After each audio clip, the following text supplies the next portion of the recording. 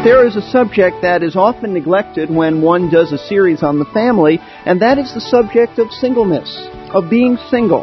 We often leave out singles, and singles can come in a number of categories: those who have never married, those who were married and now are divorced, or it could be those who are widowed.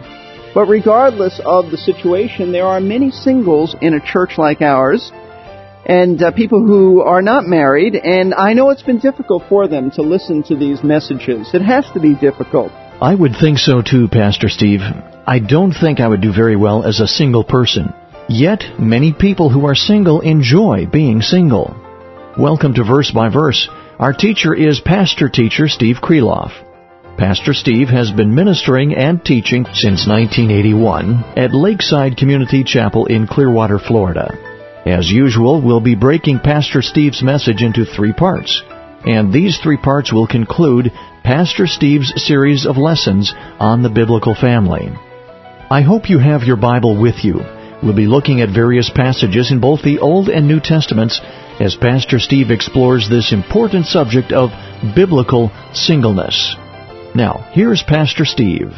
Well, this morning we have come to our final message on the series dealing with the family, the biblical family. And during this series we have examined a number of key biblical issues related to the family. We looked at the foundation of marriage from Genesis chapter 2, that marriage is for our benefit, it's for our good. We saw in that message that marriage also is permanent. That's the way God designed it. But we also saw that sin can damage and does damage a marriage. So we laid the foundation with that message. Then we spoke about good, healthy communication, and that is the key to marriage.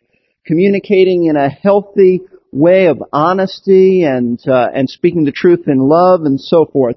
Then one week, actually a few weeks, we looked at the responsibilities of a husband and the responsibilities also of a wife.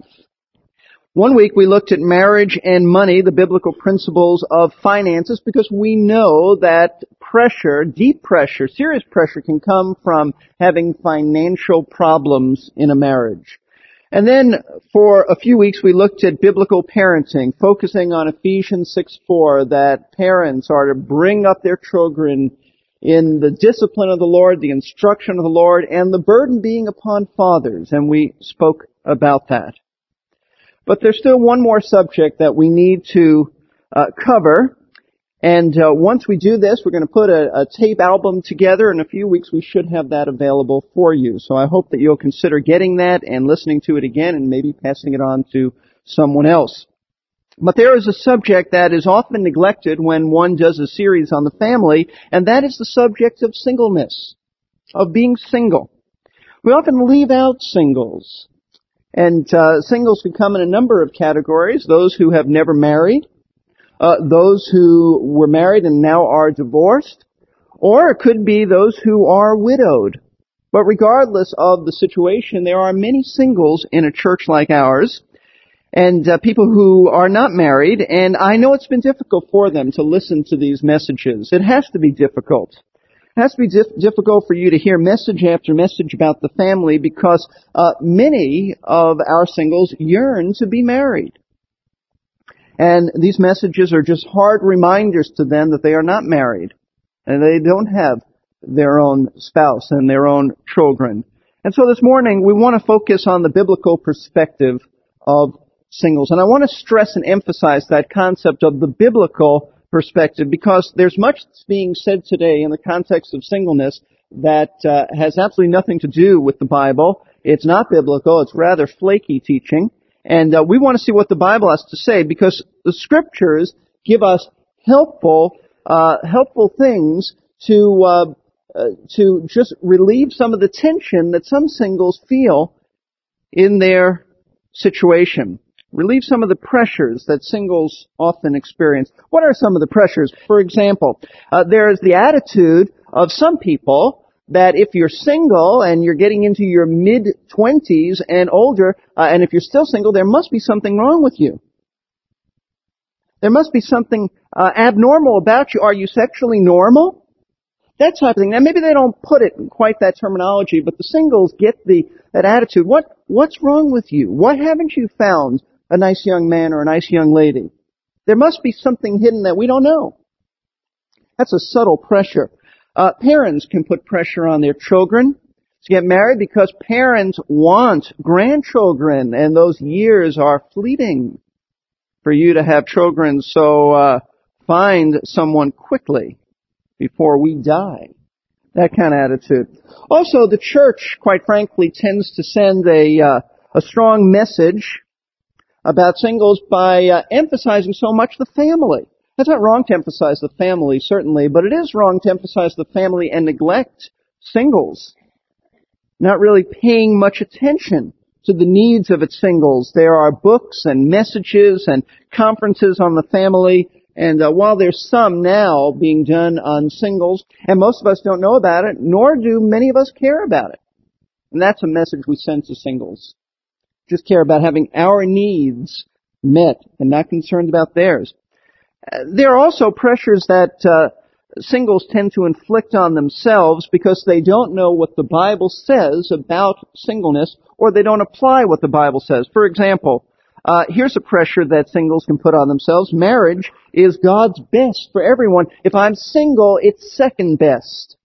And there are some singles who feel that way, and they feel that they just cannot live a fulfilled life unless they're married. They put that pressure on themselves. God never does, but they do. Or, if I was only married, I'd be content. My problems of loneliness and sexual frustration would go away if I was married. Well, that's really not what the Bible says. There are a lot of married couples who are not content, who are quite lonely and sexually frustrated.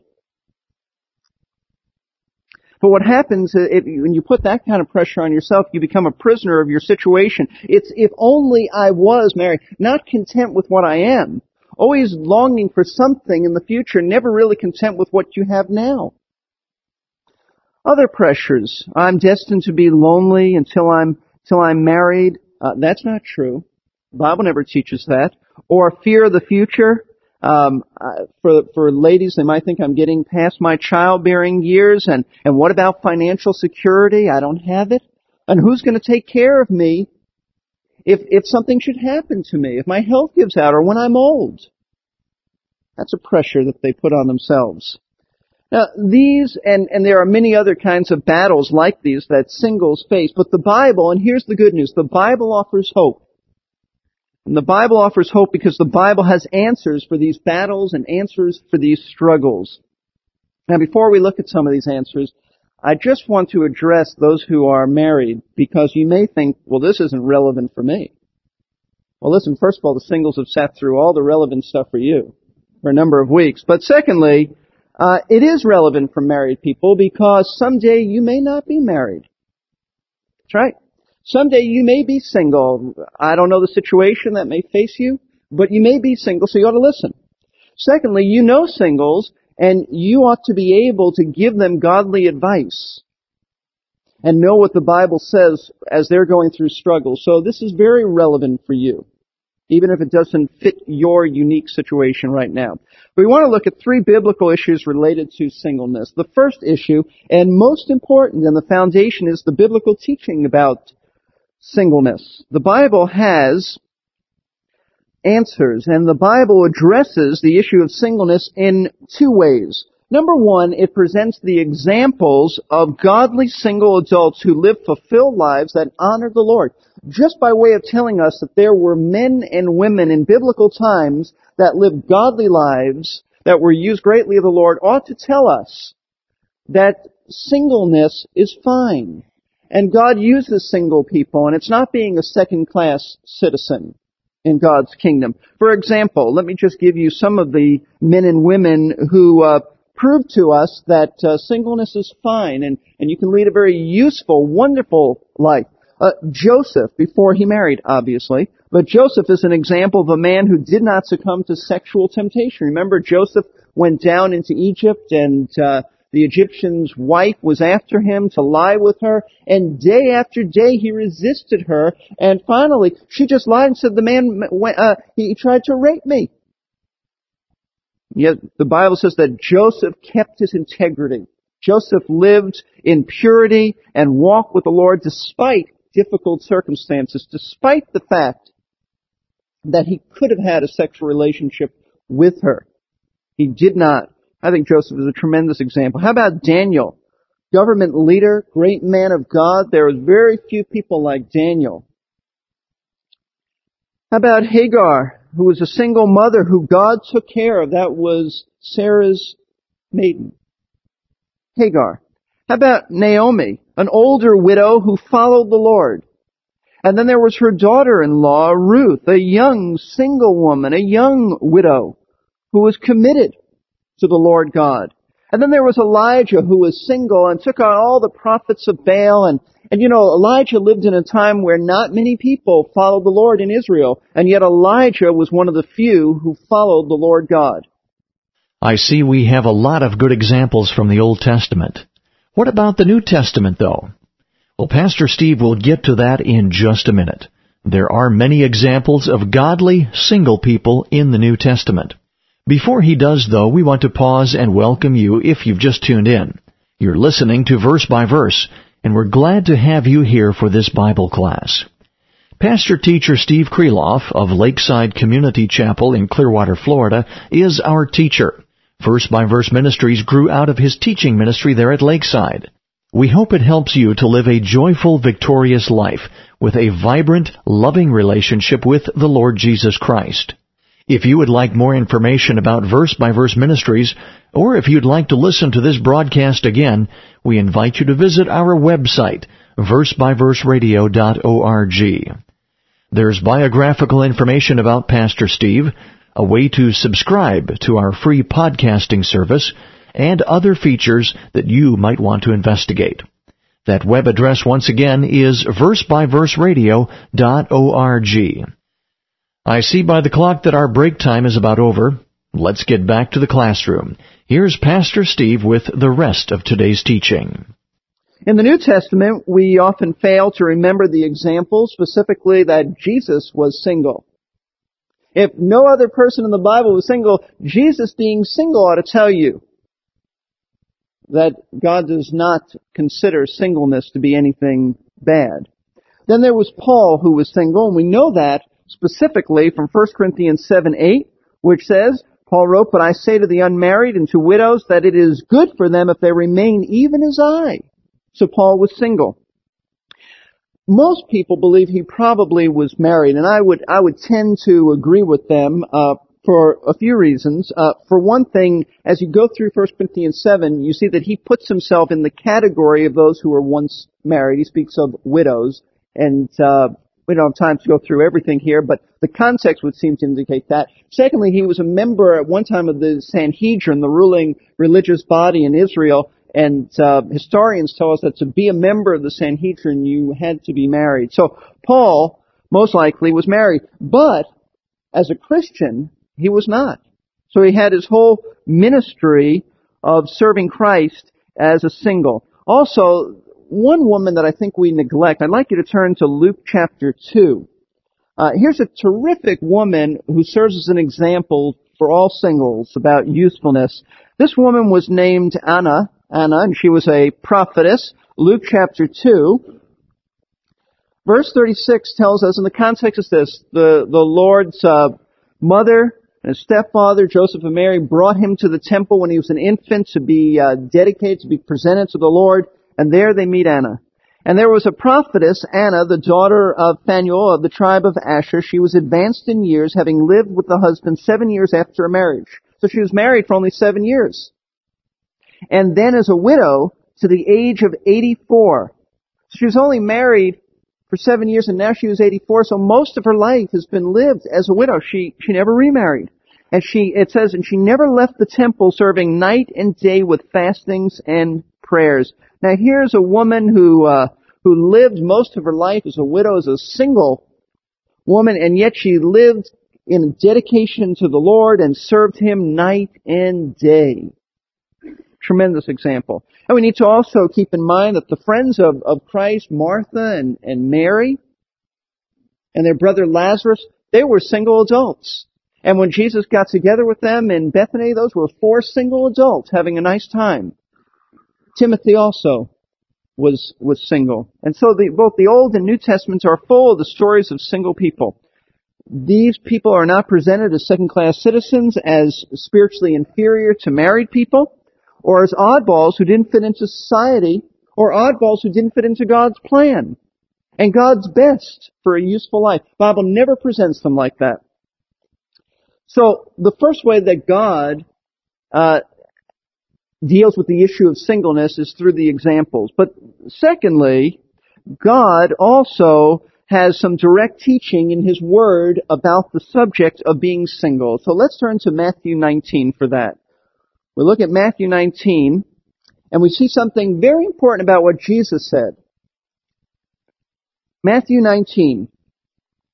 In verse 3 it says, "And some Pharisees came to Him, testing Him, and saying, 'Is it lawful for a man to divorce his wife for any cause at all?'" Now they wanted to test Him. They wanted to put Him to the test so they could show that He wasn't what He said to be, and so their motives are not good. They're not looking for marital counseling here. They're looking to trap the Lord. And they want to know about divorce, and what's the issue there, and what's the grounds, and Jesus answered, and His answer was to show God's design, God's purpose and design for marriage and the high standards. He answered and said, "Have you not read that He who created them from the beginning made them male and female? And He said, for this cause a man shall leave his father and mother and shall cleave to his wife, and the two shall become one flesh." He took him right back to Genesis. They wanted to go to the law. He took them back to before the law. "Consequently," He said, "they are no more two, but one flesh. What therefore God has joined together, let no man separate." They said to Him, they didn't want to hear that. They said to Him, "Why then did Moses command?" And they made a mistake. Moses never commanded bill of divorce, but they said that. "Why then did Moses command to give her a certificate and divorce her?" And He said to them, "Because of your hardness of heart, Moses permitted you," He corrected them, "to divorce your wives, but from the beginning it has not been so." Because of sin, God allowed it, but that's not His divine, sovereign intention. "And I say to you, whoever divorces his wife except for immorality and marries another commits adultery." So our Lord hit them hard. Our Lord gave them the high standards of marriage, and that's not our purpose to go into that right now. However, this blew the disciples away, because they had never heard anything like this. They had never heard or been raised in a culture that taught that marriage is forever. If there's adultery, there are grounds for divorce. You don't have to be divorced, but the only biblical grounds for divorce would be adultery. They had not been taught that. The rabbis taught that if you didn't like what your wife did, you can divorce her basically for anything. If she looked cross-eyed at you one morning, you could divorce her. And that's their environment. That's their upbringing. And they were blown away by that. They were startled by that. This was new to them, and so look what their response is, and this is what I want you to see. The disciple said to Him in verse 10, "If the relationship of the man with his wife is like this, it's better not to marry." Now they understood what Christ was saying. They understood. In other words, if the standards of marriage are so high, then it's better not to marry at all. They felt that singleness was a better option than getting stuck in a bad marriage, because you're stuck all of your life. That's their understanding, and they were right in terms of what they understood the Lord to say. By the way, that's the way a lot of people look at marriage today. A lot of singles look at that. They look at bad marriages. They look at marriages that are continually in conflict, and they say, "Listen, I'd rather have the struggles with being single than live with someone like that and be in a torturous situation." And so they remain single. So the Lord's disciples were basically saying the same thing. They're saying, better to be lonely and single than to be married and have it rotten. Now, the question is singleness better than being married? Is singleness better? For some, yes, but not everyone. And our Lord answered this in verse 11. Basically, the disciples are saying, a question: if the relationship of a man with his wife is like this, isn't it better not to marry, Lord? It's better not to marry, right? And the Lord says in verse 11, "But He said to them, not all men can accept this statement, but only those to whom it has been given." In other words, only some people can embrace this truth about singleness being better than married life because only some people have been given the capacity to handle it. Our Lord was affirming that singleness is better than marriage for some. Not for everyone, for some. And then Jesus gave 3 categories of people who can lead successful single lives. Not everybody can lead a successful single life. Verse 12. For there are eunuchs who were born that way from their mother's womb, and there are eunuchs who were made eunuchs by men, and there are also eunuchs who made themselves eunuchs for the sake of the kingdom of heaven. He who is able to accept this, let him accept it. Why? Because not everybody can accept this. Now, what does he mean? There are 3 categories he gives of single people who can handle being single. Number 1 would be eunuchs from birth. Due to congenital defect that affects sexual capacity and desire, these people would not get married. They are single. It's a physical thing. Secondly, there are man-made eunuchs, and that's physical too, only they had this put upon them. They were physically castrated men. It was a pagan custom to do this to please their gods. These men were often chosen to serve as keepers of the harem because they didn't have desires for women, and so it would be safe for them. So this is a physical thing, the first 2. One they had no choice in. The second, they also had no choice in. It was placed upon them by others. But then the 3rd category would be eunuchs for the kingdom's sake. Now, unlike the first 2 categories, there is nothing physical about this form of singleness. That's pagan. The second form is pagan, about being castrated. It's mutilation. It's pagan. It's condemned in Scripture. It's wrong. But these people voluntarily decided to stay single and not marry for the sake of God's kingdom. God gave them the gift of being single and being able to handle life as a single adult, even though they could get married and fulfill all the sexual responsibilities within marriage. So those are the 3 categories. Now, that's all Jesus said. Our Lord just touched on this. He just alluded to this. And he said basically it's a gift that some people have, and if they have it in their unique situation, it's better for them to remain single and not get married. That's what the disciples said. Then it's better. Jesus said, you're right if you have this gift. And that's all he said.